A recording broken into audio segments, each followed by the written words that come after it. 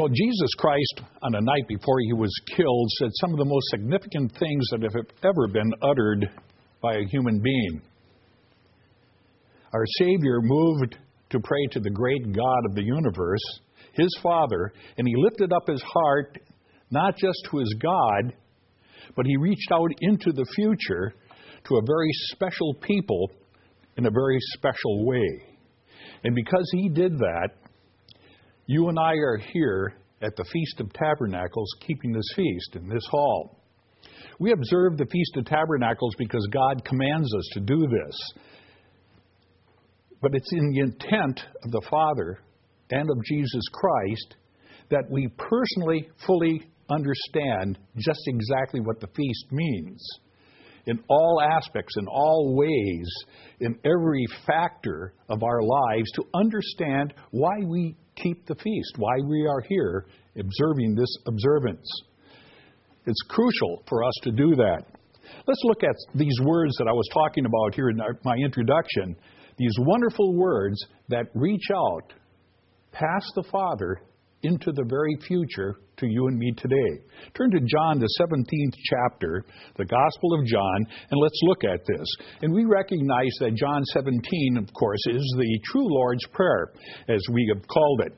And Jesus spoke these words in verse 1, lifted up his eyes to heaven and said, Father, the hour has come, glorify your Son, that your Son may also glorify you. As you have given him authority over all flesh, that he should give eternal life to as many as you have given him.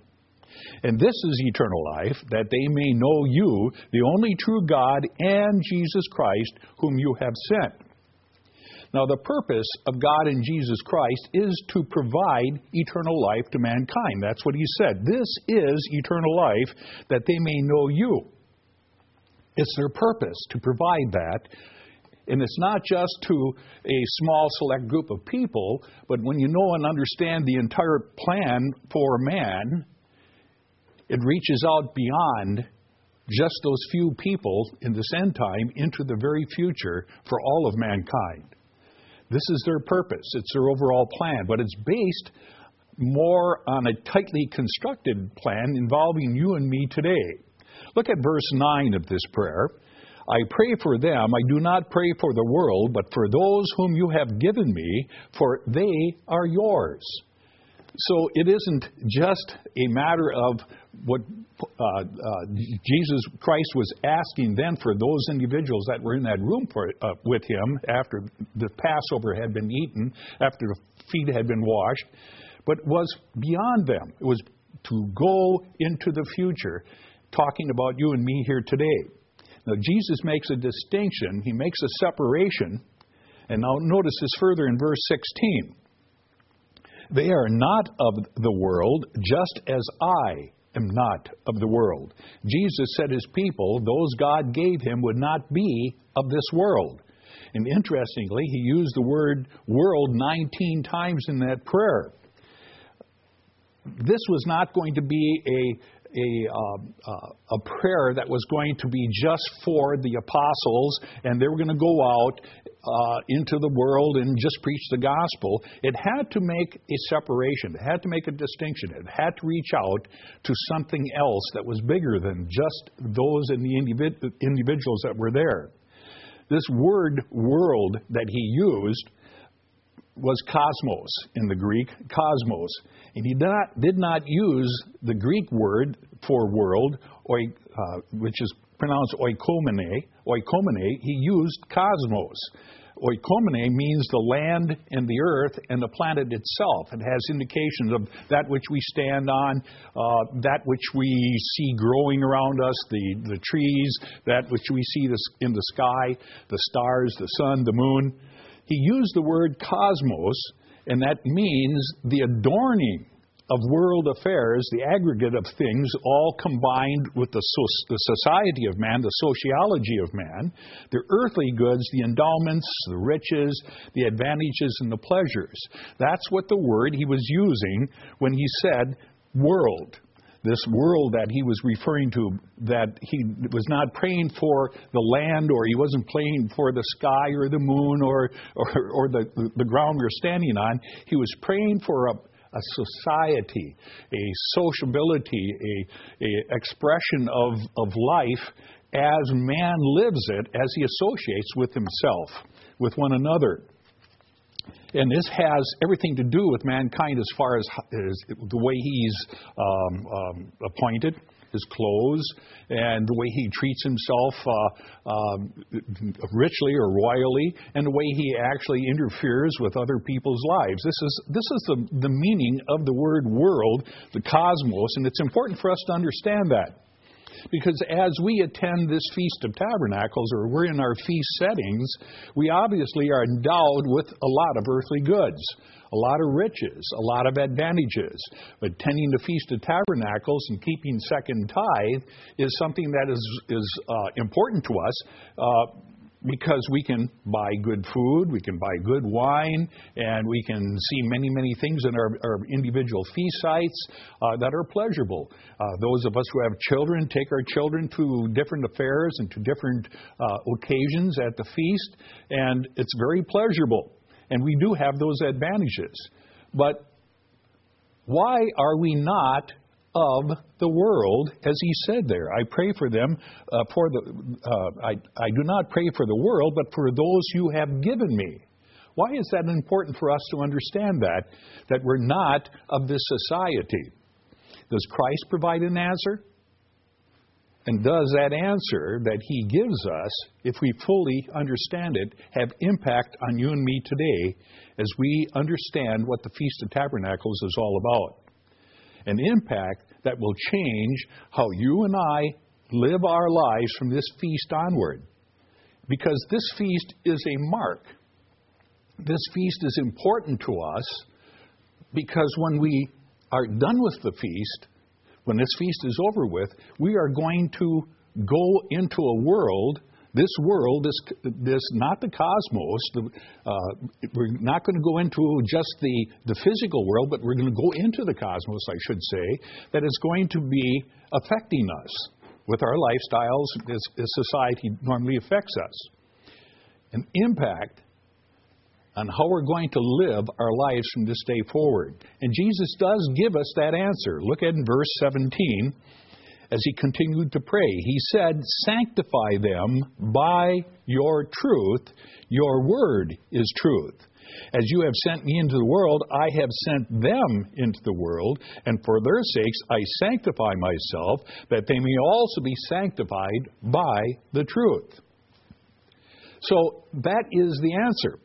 That is what you and I need to understand about his answer, is that we are sanctified. But how are we sanctified? We're sanctified by God's truth, by his word.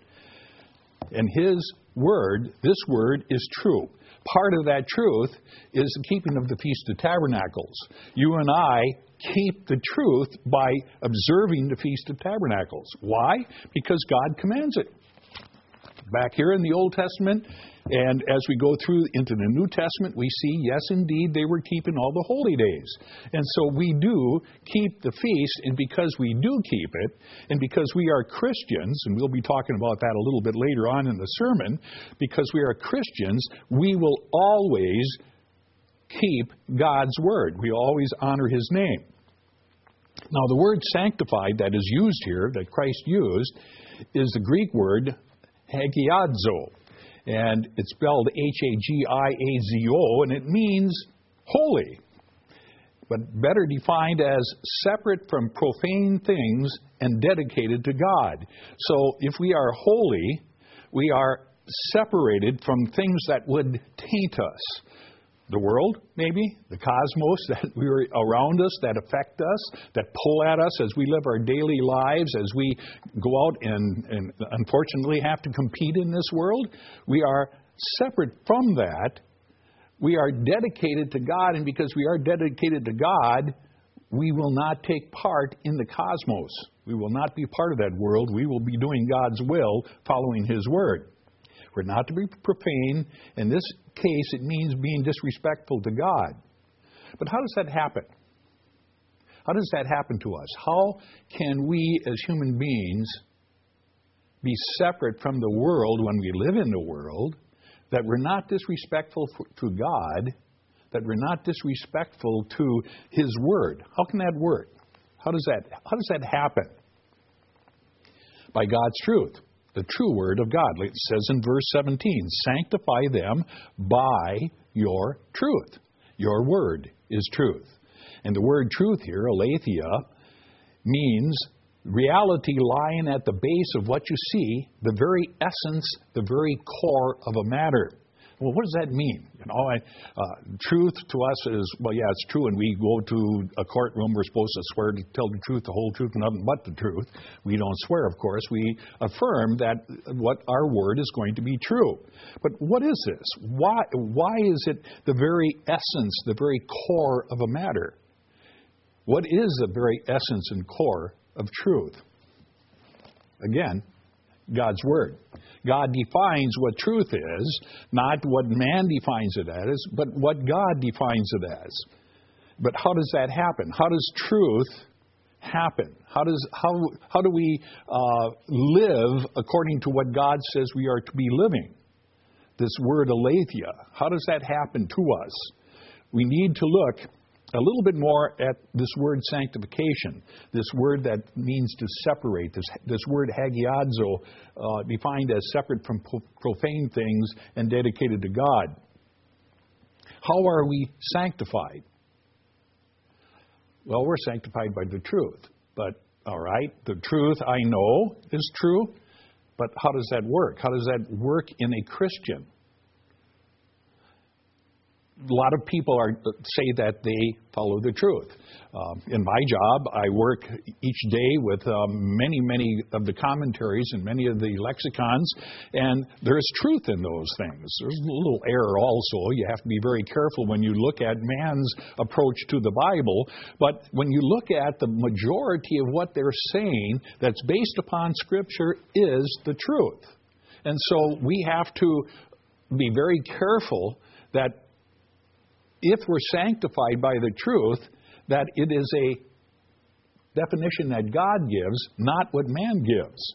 Because truth can be cold and sterile and empty, and you can have head knowledge, and I understand that about the commentaries. People that wrote them many years ago, and they're far smarter than I am. Let me tell you, I've never put a volume together of my understanding of the Bible, and here we have these individuals who have a total different appearance or recognition of God, have written 10, 15 volumes, all of the Bible, and then a whole bunch of other works with it.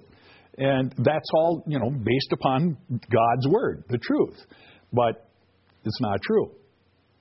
They do not understand, but you and I have, and we don't have that intellect. We understand what the truth is. And I don't mean to be complicated about this, brethren, but one of the things that we have to understand is what Jesus Christ was saying impacts you and me today. And that's why we're at the feast. Because God has a plan for man, and we are that plan. We are God's plan for a future time, and we are fulfilling in our role as Christians, keeping the Feast of Tabernacles as part of that plan. So it's important for us to understand maybe a little bit of the basis of what Jesus Christ was praying here and how that Passover prayer impacts us today as we are here at the Feast of Tabernacles. Big distinctions being made here. A really big distinction. Again, let's go back to how are we sanctified? How are we made holy?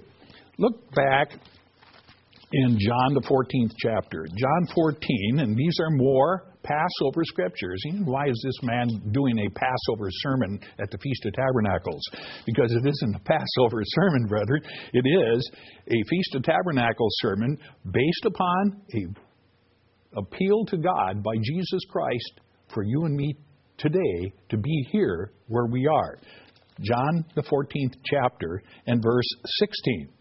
And I will pray the Father, and He will give you another helper, that it may abide with you forever, the Spirit of truth, whom the world cannot receive, because it neither sees Him nor knows Him, but you know Him, for He dwells with you and will be in you. That's a very important distinction there, brethren.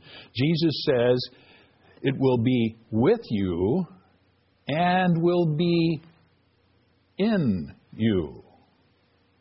So how does that work? Well, we'll talk about that a little bit later as we get into the sermon when we talk about sanctification.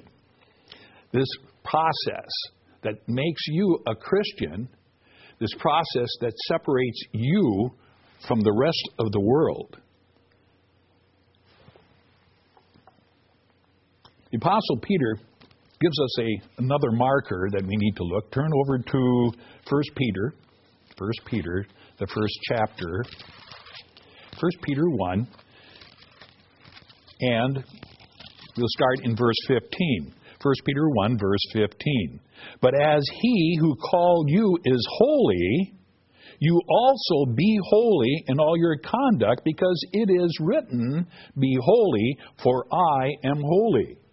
The interesting thing that Peter was doing was he was quoting from the book of Leviticus, and many places in the Old Testament, you can look this up yourself, that phrase, be you holy for I am holy, and if you got a concordance, you look at that, you will see how many times that God used that for carnal Israel. And He said, I am with you, be holy because I am holy. And God was there. And while God was with them, while He was with them in the pillar and of fire by night and by the cloud by day, the pillar of the cloud by day, God was with them. And that's why He told them on occasion, if you had to go out and do your natural things, take a shovel and go outside of the camp and dig a trench and cover it up, because the Lord your God walks with you, among you. And so they were to be holy, and He gave them a process of cleaning themselves, and a process of eating, a process of living in association with one another that was concentrated on the concept that He dwelt with them. And He was always there when the ark came, or the tribes of Israel came to a halt, and they set up the tabernacle. And when it was set up, the presence of God in the cloud came and dwelt within the Holy of Holies. And He was saying, I am with you. And Jesus Christ was talking about sanctification. He was talking about being holy. And when He had prayed to or had talked to them in John 14, He said that the Holy Spirit is with you and shall be in you, meant simply that at that particular time, the apostles that were in that room did not have God's Holy Spirit. But the Spirit was with them because Jesus Christ was with them. But He said it would now then be in you. With you and in you. And so Peter was talking about and quoting here from the Old Testament about God being with us. And the word he used there was hagios in the Greek. But he was quoting from the Hebrew, and the Hebrew word that was used, that he was quoting from, was kadosh. Kadosh in the Hebrew, holy, hagios in the Greek, holy. And literally means God is with you. God with us. But we are to become sanctified. And the word sanctified, as we were looking at before, is hagiadzo. Same root word off of hagios becomes hagiadzo, meaning as sanctified. And we're sanctified by God being in us. So that means through the Holy Spirit that's given to us, we are not just any longer hagios, God being with us, but we're hagiadzo, God being in us. And God being in us makes us Christians, brethren. We're now Christians. And we'll be talking about that here in just a second or two when we talk about Romans, the 8th chapter, which defines the Christian. But it's important to understand that Jesus Christ was talking so clearly about being sanctified by the word of truth, and then going back and saying that the Holy Spirit, the Comforter, was going to be given. And because it was given, it wasn't just a matter of God being with us. God is going to be in us, with you and in you. Let's turn over to Romans the 8th chapter. Romans the 8th chapter, and let's look at this. Because to become hagiadzo, we have to have the Spirit of God in us. And in Romans the 8th chapter is probably the best definition of a Christian, and we have heard that for many, many years. In Romans the 8th chapter in verse 9. Romans 8, verse 9. But you are not in the flesh, but in the Spirit, if indeed the Spirit of God dwells in you.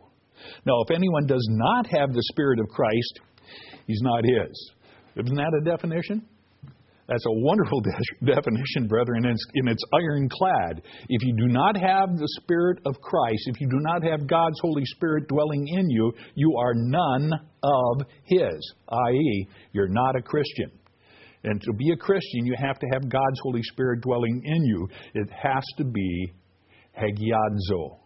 Not just hagios, God with you, as God was with Israel. It's going to be now God dwelling in you, and you through Christ. There's a progression that Paul was talking about here about that issue of being a Christian and having God's Holy Spirit. Look at verse 14. Verse 14, it says, "For as many as are led by the Spirit of God, these are the sons of God." In verse 16, "The Spirit itself bears witness with our spirit that we are the children of God. And if children, then we're heirs, heirs of God, and joint heirs with Christ, if indeed we suffer with Him, that we may also be glorified together." Do you see that progression, brethren? It isn't just a matter of having God's Holy Spirit in us. We have to express that Spirit. Hagiadzo, in the Greek, talks about not just having God's Holy Spirit, but working with that Spirit working in us, we yielding to that Spirit. And because we do that, God identifies us as His sons, His children. Wonderful scriptures here, brethren, in Romans the 8th chapter. And if you're not familiar with that, you do Bible studies on that, especially, as you go through the Feast of Tabernacles. And after the feast is over, in just a few months from now, and, about maybe 5 months from now, we're going to start the Passover all over again. And then again, John 17, that prayer becomes very important to us. Why is that? Can you really have the Feast of Tabernacles without the Passover? Can you really have the Passover without keeping the Feast of Tabernacles? Well, that's been a long time discussion among people. And you say, "Oh yeah, well we'll pick and choose what we're going to keep." Some people keep the Passover and say all the rest of that stuff. Get rid of the days of unleavened bread, and maybe Pentecost. We'll throw that in because that had something to do with the New Testament, wasn't it? Back there in Acts, the second chapter. So we'll keep Pentecost because that sounds New Testament-ish. You can't pick and choose. You can't cherry pick. Passover is bound to the Feast of Tabernacles. You and I need to understand that as we observe the Passover, that Jesus Christ's sacrifice is the doorway for us to have the Holy Spirit, to be sanctified, to go just simply from God working with us, calling us to the Father and to Jesus Christ. And through His blood, we are given access and actually impregnated with the Holy Spirit, and we become His. And the Passover delineates that, and we keep the days of unleavened bread, and we go through the days of unleavened bread, which pictures putting sin out of our lives and living sinless lives during that exercise, but we just don't separate the days of unleavened bread from the Passover. We go through the days of unleavened bread with the Passover, all right? And we're heading on our little journey about 50 days down the pike to the day of Pentecost, which is another important aspect of the Passover in the days of unleavened bread. Because we have done this, and as it pictures the giving of the Holy Spirit on the day of Pentecost, shows that. But you don't stop there, and that's it. Well, now we're Christians, and that's all we have to do. No, there is more to the plan of God. And so we take our Passover, we take our days of unleavened bread and our Pentecost experience, and we move to the Feast of Trumpets, which is, of course, representative of God sending Jesus Christ back to establish the kingdom. The Day of Atonement, which means all the world is now brought at one to God through the fact that these people kept the Passover, they kept the days of unleavened bread, received God's Holy Spirit, are resurrected, and in that moment of atonement, that atonement to the family of God, to God Himself, and we are part of that, but no longer flesh, no longer blood, but of the family of God, and the Day of Atonement comes, which is a gateway, and it opens the door to the Feast of Tabernacles, which pictures a millennium ruled by Jesus Christ and His brothers and sisters, the saints of God. And we go through that exercise, bringing along all of those holy days with us, the experiences of those holy days. And where are we heading for? That last great day, which we go back to where we started this sermon, about all of the world, all of the cosmos, and you and I are part of it. This is what we're sanctified for. This is the reason why you and I observe the Feast of Tabernacles, is because we are part of that plan for man. It's a big picture, and it all comes down to that prayer that Jesus Christ made for you and I, so we understand. So Christ came into this world to establish a people He would send into the world who would faithfully follow God's true word. Back in John the 17th chapter, and we'll pick up where we left off before, John 17, that prayer, in verse 18, it says, "As you sent me into the world, I also have sent them into the world." And He's looking at this particular moment of time. Well, apostles weren't even converted at this time. They were with God, and God was with them through Jesus Christ being with them, but they were not yet sanctified, made holy by the Holy Spirit dwelling in them. That had not been given to them. But He says, "As you sent me into the world, I have sent them into the world." It's a very important thing for a very important distinction, brethren. Jesus was sent into the world for a very special purpose, preaching the gospel, revealing the kingdom of God. Jesus sends His church into the world, and we find the purpose is the same. The same purpose, the same reason, to preach the gospel, to preach what we understand to be the gospel, the salvation through Jesus Christ, the coming of God's kingdom. That purpose is exactly the same. Then He allowed Himself to be killed. He allowed Himself to be brutally murdered, so that all true Christians throughout all time could be successful in accomplishing that purpose. It had to happen. Jesus Christ had to die. That blood had to be shed. And that prayer had to be made for all of us today through that sacrifice. Verse 19, "And for their sakes I sanctify myself, that they also may be sanctified by the truth. I do not pray for these alone, but for those who will believe in me through their word." Oh, brethren, you see that? You see the reaching out into the future, praying to His Father and speaking to them and Him and speaking to us today. "I do not pray for these alone, but those who are going to believe through the preaching of these men I'm going to send out tonight. Once they are converted, once they are there, they're going to go out and do this. Jesus Christ turned the whole operation over to man. But not just man, to Christian men at that time. And they preached, and you and I sit here. I give the sermon. You're listening to this sermon because of that prayer right there. And because they faithfully followed what Jesus Christ said. But they didn't faithfully follow him right away.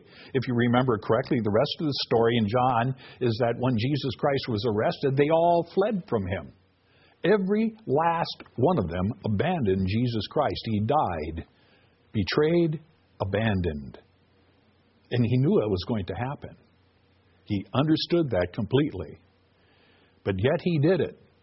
And once that happened, and the Spirit came and they were sanctified, the Spirit was given on a day of Pentecost, it was an entire different scenario.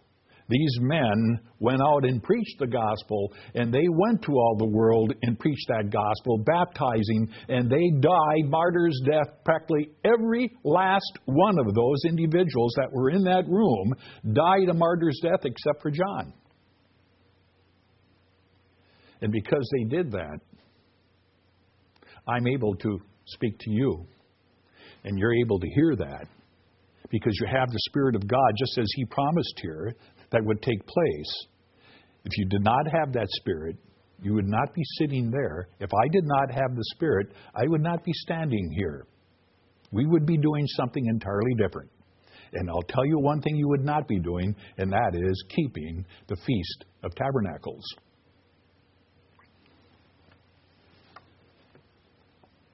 Is the truth about God's plan of salvation revealed by these holy days, including the Feast of Tabernacles, critical to us today?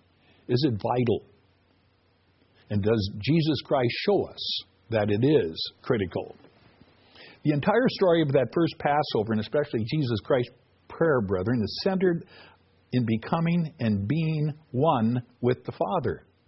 It's necessary. Without what Christ did, without that process working in us, we could never be at one with the Father. But it's important and critical for Christians to be at one with the Father. Let's look at that as we go through the rest of the sermon. Verse 21. We'll pick it up again in verse 20. I pray not for these alone, but also for those who will believe in me through their word, that they all may be one. As you, Father, are in me, and I in you, that they also may be one in us, that the world may believe that you sent me. Who are all of them, brethren? Who are these all? Just these 11 men in this room? No, if you look at back in what he was talking about, what he was praying, he said, not for these alone, but for all of those who will believe because what they taught about. This is us. All of us are one. We're one with those men that he sent out then. We are sent out to do it today. Our job to preach the gospel. All of us are one. Individually, severally, as a group, as a society of the church, we are all one as Christ is one with the Father and the Father is one with Jesus, that the world may understand that you sent me, and it is our job to go to the world and tell them. The Father sent Jesus Christ to tell you, you need to be keeping the Feast of Tabernacles. That's your job. That's my job. And that's what they need to hear. And we're doing that, brethren.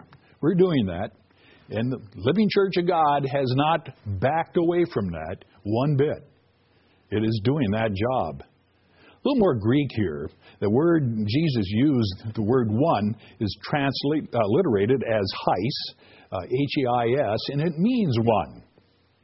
As in one, only one, numerically one. It's vital to understand that he did not use the word one that can be translated as, and this is a mouthful in the Greek, homathomadon. Homathomadon, and it means with one accord. He wasn't saying that we're all of one accord. We all think alike. That's us, we all think alike. He didn't say that at all. What he was saying that we are one. One. Together. One. Not just you over here and you over here, and I think, we get along pretty good, so we're of one accord. That is not what he was using here. He's talking about a word of one mind, one purpose, one passion, one way, and only one way. Christ said we are to be literally one as God the Father and He are one. A wonderful mystery here that it can happen. And it can only happen through the Holy Spirit that's given to us. That Holy Spirit that is the Spirit that you and I partook of in the Passover this year, earlier this year, when we ate together of the body of Christ. We ate of the bread that symbolized His broken body. We sipped of the wine that symbolized His blood. We ate oneness together. And that's what that Passover is about. It isn't just a matter of an individual thing that you and I do. It's individual, but it is collective. We come together with one mind, with one purpose, with one feeling, unified, and the word is heis. One more point that we need to make in this prayer. Look at verse 23, brethren. Verse 23. I and them, and you and me, that they, again, this is this collective thought. This isn't just these 11 men that were in the room that he was praying for. That they, all of us, the ones that are going to be converted, the ones that are going to respond to the preaching of the word that was given to them, that they would be sent out from the day of Pentecost. It was down the road several days, 50 days down the road. That they may be perfect in one, that the world may know that you have sent me and have loved them as you have loved me. To know and to understand, brethren, that our purpose for being at the Feast of Tabernacles is to pull together as one people. One mind, one purpose, one thought, one whole change in purpose and accomplishment in life, because the Father loves us. He loves us. And we are to love as they loved, because they were of one mind, and we are of their mind, and we are to be of one mind. Yes, we are to be of one accord, but it goes beyond that. And so we sit at the Feast of Tabernacles. We think about the Feast of Tabernacles being a time of feasting, being a time of intense fellowship if we're attending the feast. For those who are not attending the feast and are listening to this in their homes, or maybe in a small little group, one or two of you in a home because you could not make the feast, and you look over at George or Alice, and you have that intense feeling that only a Christian can have through the Holy Spirit, and though you are far away from a feast site, you're one. You're one with me as I am one with you. And it isn't just my words coming to your ears and me looking at a camera and you looking back at that camera. It isn't just that. It goes beyond that. My dear brothers,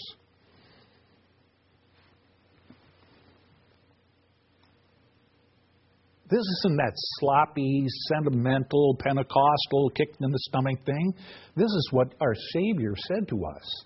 Here, we are to love one another with that closeness that reflects, that emulates what Jesus Christ was talking about here. This man was getting ready to die. Greater love than this, and a man should lay down his life for his friends. And then he proceeded to do that, and he set the example for you and me to do that. Why?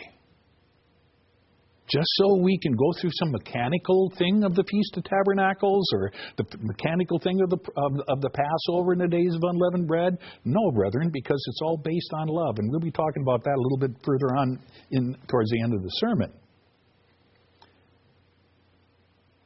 Not only Christians are to be one, as they are one, they are to be made perfect in that oneness for the specific purpose, one specific purpose. A little more Greek here. The word made perfect that he used is teleo, T-E-L-E-I-O-O, teleo, and it means to carry through completely, to accomplish, to finish, to bring to an end. But to finish what? To be made perfect, to be finished in one. What does that mean? What does that amount to? Well, I just got done telling you. We are to be made perfect in love.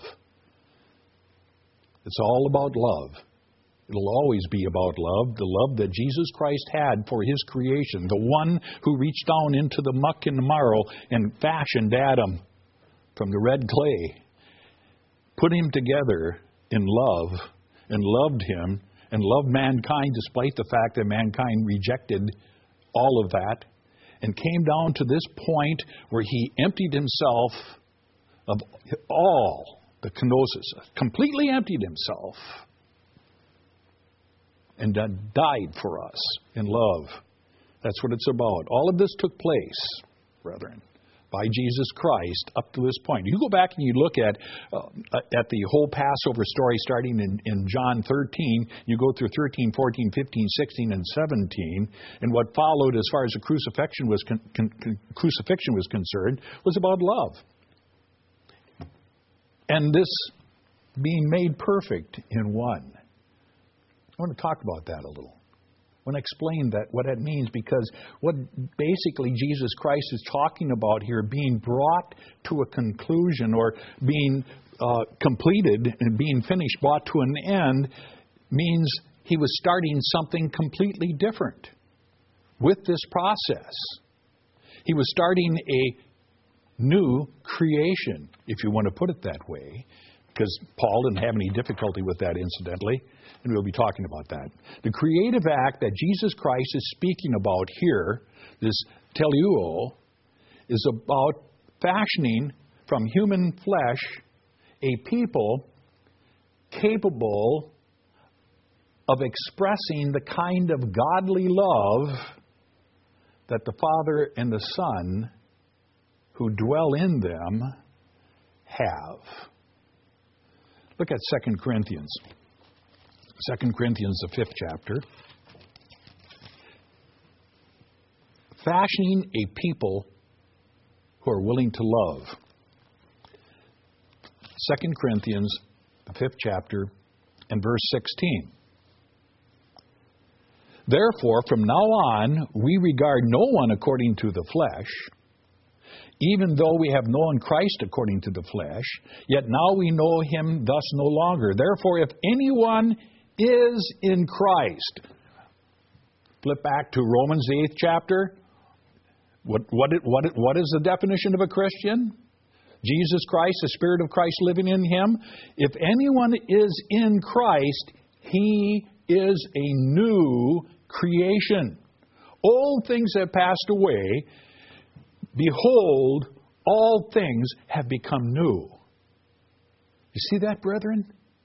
A Christian is a new creature, fashioned to be new, to be different. Not of the world, not of all the circumstances that you see around you, all the pain, all the woe, all the agony, the wars, the brutality, the perversion that is mankind. A Christian isn't that. A Christian is a new creature, a new creation. All things have passed on, all the old things that you used to be, all the things that you were before God said, George, Alice, come here. And you came. And you followed through. And you were baptized. and hands were laid upon you, and the Spirit of God was given to you, the very sperm of God, as it says in 1 John. The Spirit, the seed of God went in you. You became something new. A new creature, a new creation. Why is it important for us to understand? What does it mean to us today here at the Feast of Tabernacles as you keep it? It's all centered in Jesus' concluding words in John the 17th chapter. If you turn back over there.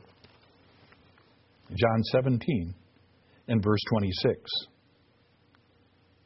We'll begin in verse 25. O righteous Father, the world has not known you, but I have known you, and these have known you that you sent me. And I have declared to them your name, and will declare it, that the love for which you loved me may be in them, and I in them. There is the fulfillment. That is the reason we are Christians, and that is the only reason why you can attend the Feast of Tabernacles and understand what I'm saying. If you did not have this fulfillment of this promise and this prayer, this answered prayer, all this would be just words to you. Just kind of gobbledygook, just kind of, well, what is that man babbling about? You know, as they said about the apostles on when the Spirit was given on that day of Pentecost. What are these babblers? They're all drunk. They didn't understand. They couldn't understand. The world cannot understand yet. But because of what God is doing with you and has done for you and bringing you to understand what love is, because of Christ living in you, this whole process, someday they will understand you. They will understand me. That new creature that is being fashioned in you. And what is your condition? Old? Infirm? Are you watching this, barely able to get over to the DVD and plug in the little disc? Barely able to creak back and sit down? You is what he's talking about. You understand the words that I'm speaking. Those of you who are much more energetic. Those of you who are still full of verve and life, who are listening to this, and you have to maybe learn a few more lessons yet. These words are to you. That Christ dwells in you, and because you understand that, and you're keeping this Feast of Tabernacles in whatever manner or shape you are, you're a new creature, a new creation. Old things about you have long passed away, and you understand what I'm saying.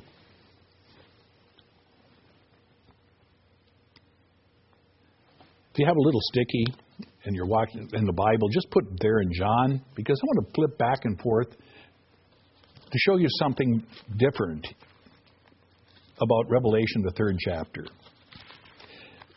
I'm not just talking to you as Christians. You're not just Christians. You are Philadelphian Christians. And there is a difference between just being a Christian and being a Philadelphian Christian. God has given you a special calling, of a special understanding of your relationship to the gospel.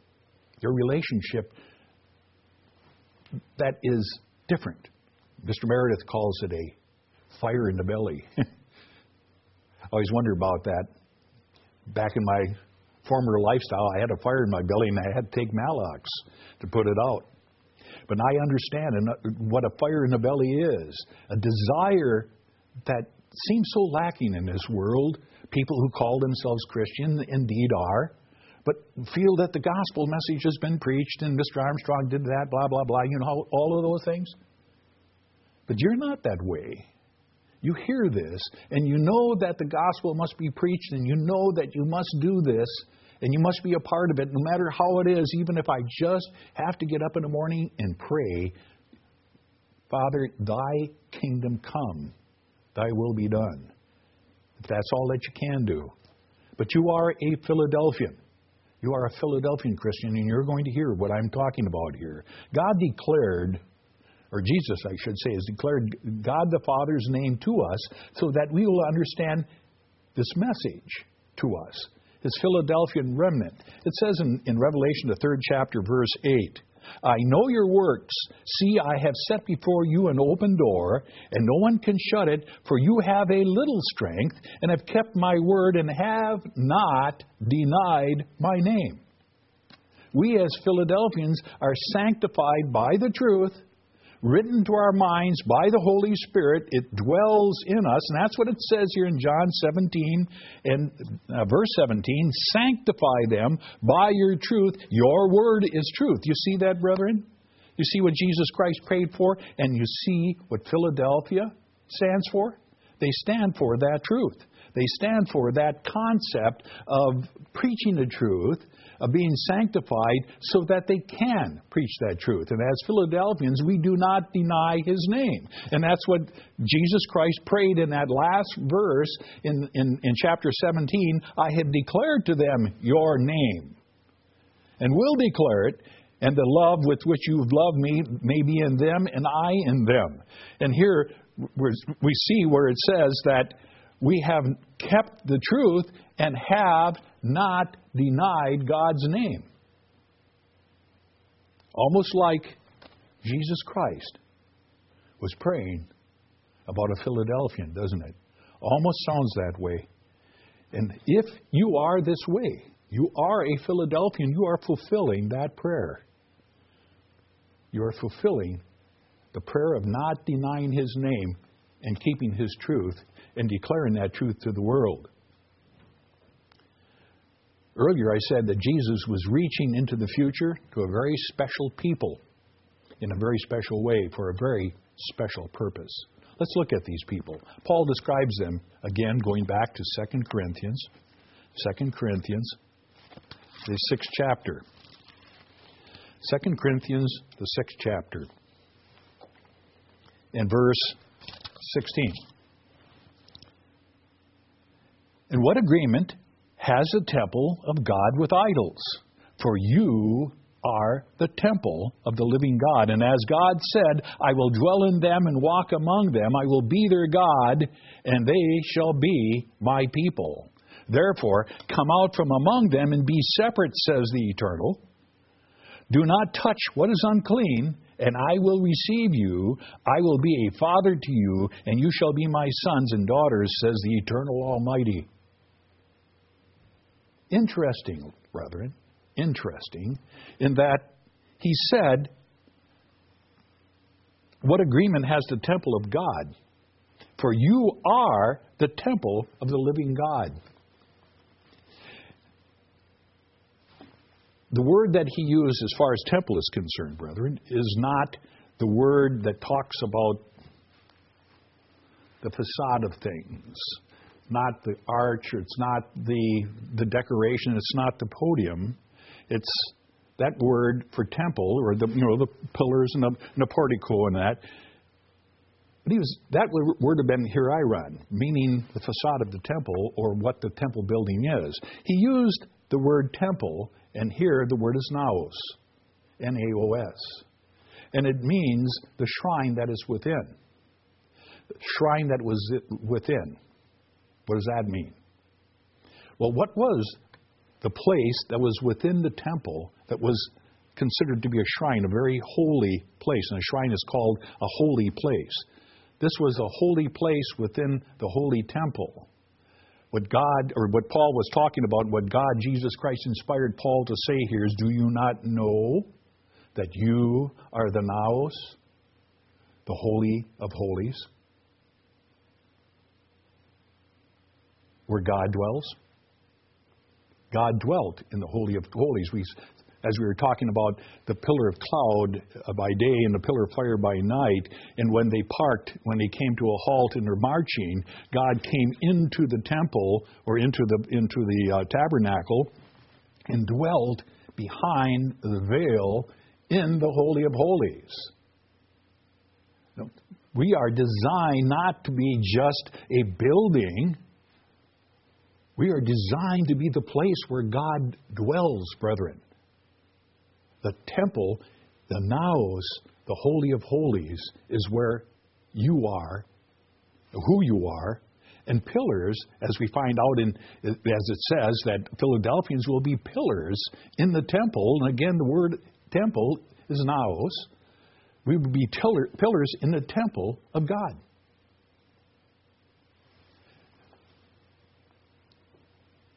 Very special meaning to Christians, very special meaning to Philadelphia Christians.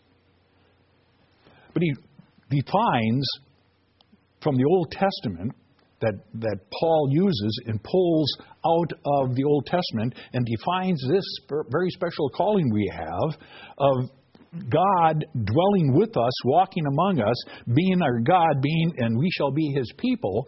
You got to go back and relate again to John the 17th chapter and that prayer where He said we would be a very special people, a very special called out people to God. And He said because of this, He prayed that we would not be a part of the world, that we would come out from that world, be separate from the world, that we would not touch anything that was unclean about the cosmos. We would not be a part of the cosmos. We'd be separated from the cosmos. We'd be sanctified from the cosmos, separated from it, and given His Holy Spirit to be fulfilling what Paul was talking about here, where he says, I will be a father to you, and you shall be my sons and daughters. You shall be my sons and daughters. That's Old Testament stuff here. He's talking about that concept, and that was always in God's mind to come up with a people, Christians, that would be His sons and daughters. But he gets a little more specific, as John gets a little more specific, and talks about Philadelphia and who Philadelphia is. I want to go on a little bit more from what Paul was talking about, because we understand that the Bible is written not in chapters and verses, but was one continuous story. And the book of 2 Corinthians was certainly not divided into chapters. How do we know that?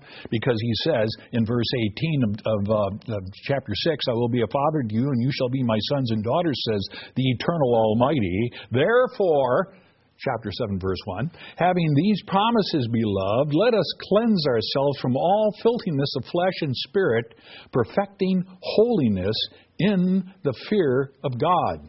And so we know that this continues on. It's the same kind of a continuation of when you read the book of Romans, and we read Romans, the 7th chapter, where Paul really rails at himself and talks about, I should do this and I don't, and I should do that and I don't, and all this. What sort of a man am I? And we have a tendency to stop there and thinking, oh, woe is me. Oh, I'm like Paul. I'm just so rotten, so terrible, and never realize that you should have continued reading into chapter 8, and you would see that despite all of that, yes, but God has given you a Holy Spirit, and He's giving it for a reason, and that kind of mitigates a lot of the dumb things that we do, because we have God's Holy Spirit, and we were able to repent. And so you don't ever read Romans 7 without finishing up and reading Romans 8. Defeating. And we don't need to defeat ourselves, brethren. And it's the same thing here. We continue on and pick up what Paul was really trying to tell the Corinthians, these Corinthian people who were struggling in a primitive society or pagan society with absolute depravity, very similar to walking the streets of our big cities today, except maybe even worse, because they had all that, well, maybe not worse. I guess we got all that pagan claptrap in our big cities today too, don't we? But he was giving them this hope that goes beyond just words. He was showing them that there is a far better purpose, a far higher purpose for us. Two words we need to look at in chapter 7, verse 1. We need to understand is if we're going to understand what this Feast of Tabernacles is really about, why we are attending, why we are keeping the feast. But notice the word perfecting holiness, where it says, perfecting holiness in the fear of God. The word perfecting is epiteleo, And it means to bring to an end, to accomplish, to perfect, to execute, to complete. It's very similar to the word that we were talking about before, epiteliuo. This is a much stronger word, and it brings much stronger definition, but the definition is applied not just to the fact that we are to complete holiness. The word holiness. Whole new word. So we've gone through hagios, holy, as it says there in 2 Peter, be you holy as I'm holy. Hagios, meaning God with you. Sanctification, to be sanctified through the Holy Spirit, as it says in John 14, the Gospel of John 14, that talks about becoming holy because God is in you, and the word is hagiadzo. This word holiness here is different. The word is hagiosune, Hagiosune, whole new word. And the word holiness, hagiosune, means majestic, majesty. We are to perfect majesty. Wait a minute. I understand from the Bible that only God is majestic. Only God has majesty. He's asking us that we should perfect, bring to a completion, to execute, to accomplish, bring to an end majesty. Brethren, do you hear that? Do you hear what Paul is telling these Corinthians who were all messed up and all these things that they were doing wrong and the struggles that they were going through? He was saying, you who are holy, God is with you, God is in you, you are now to bring that holiness, hagios, hagiadzo, hagiosune, bring it to an end. We have to bring it to an end. We are to bring what we are through the Word of God, through the Spirit of God, to an end, to a conclusion, what God has set mankind to become. What He has set not only Christians to become, but what He has set Philadelphian Christians to become. We are to fulfill our calling. And our calling is majesty, and if God only is majestic, what is our end as the children, as the sons and daughters of God? To become as God is God, as Jesus Christ is God. That fully explains, brethren, more fully explains, in our final scripture today, over in Daniel, the 7th chapter of Daniel. We have a calling that is beyond any belief, brethren, by any means, by any shape, by any manner, that goes beyond anything that man could imagine, man could write and distort this book to say, going to heaven and sitting on a cloud, playing a harp, doing all the things that we're supposed to, just going up there and looking at God, or what man considers to be in some religions, just going up there with 23 virgins. We're beyond all of that. The truth of the Bible shows us that. And we understand what Daniel, the 7th chapter, in verse 27 really means, based upon the feast. Then the kingdom and dominion and the greatness of the kingdoms under the whole heaven shall be given to the people, the saints of the Most High, and His kingdom is an everlasting kingdom, and all dominions shall serve and obey Him. That, brethren, is why you are here today. That is why you are keeping the Feast of Tabernacles. You are these saints. You are the holy ones, those very special people to both Jesus Christ and the Father.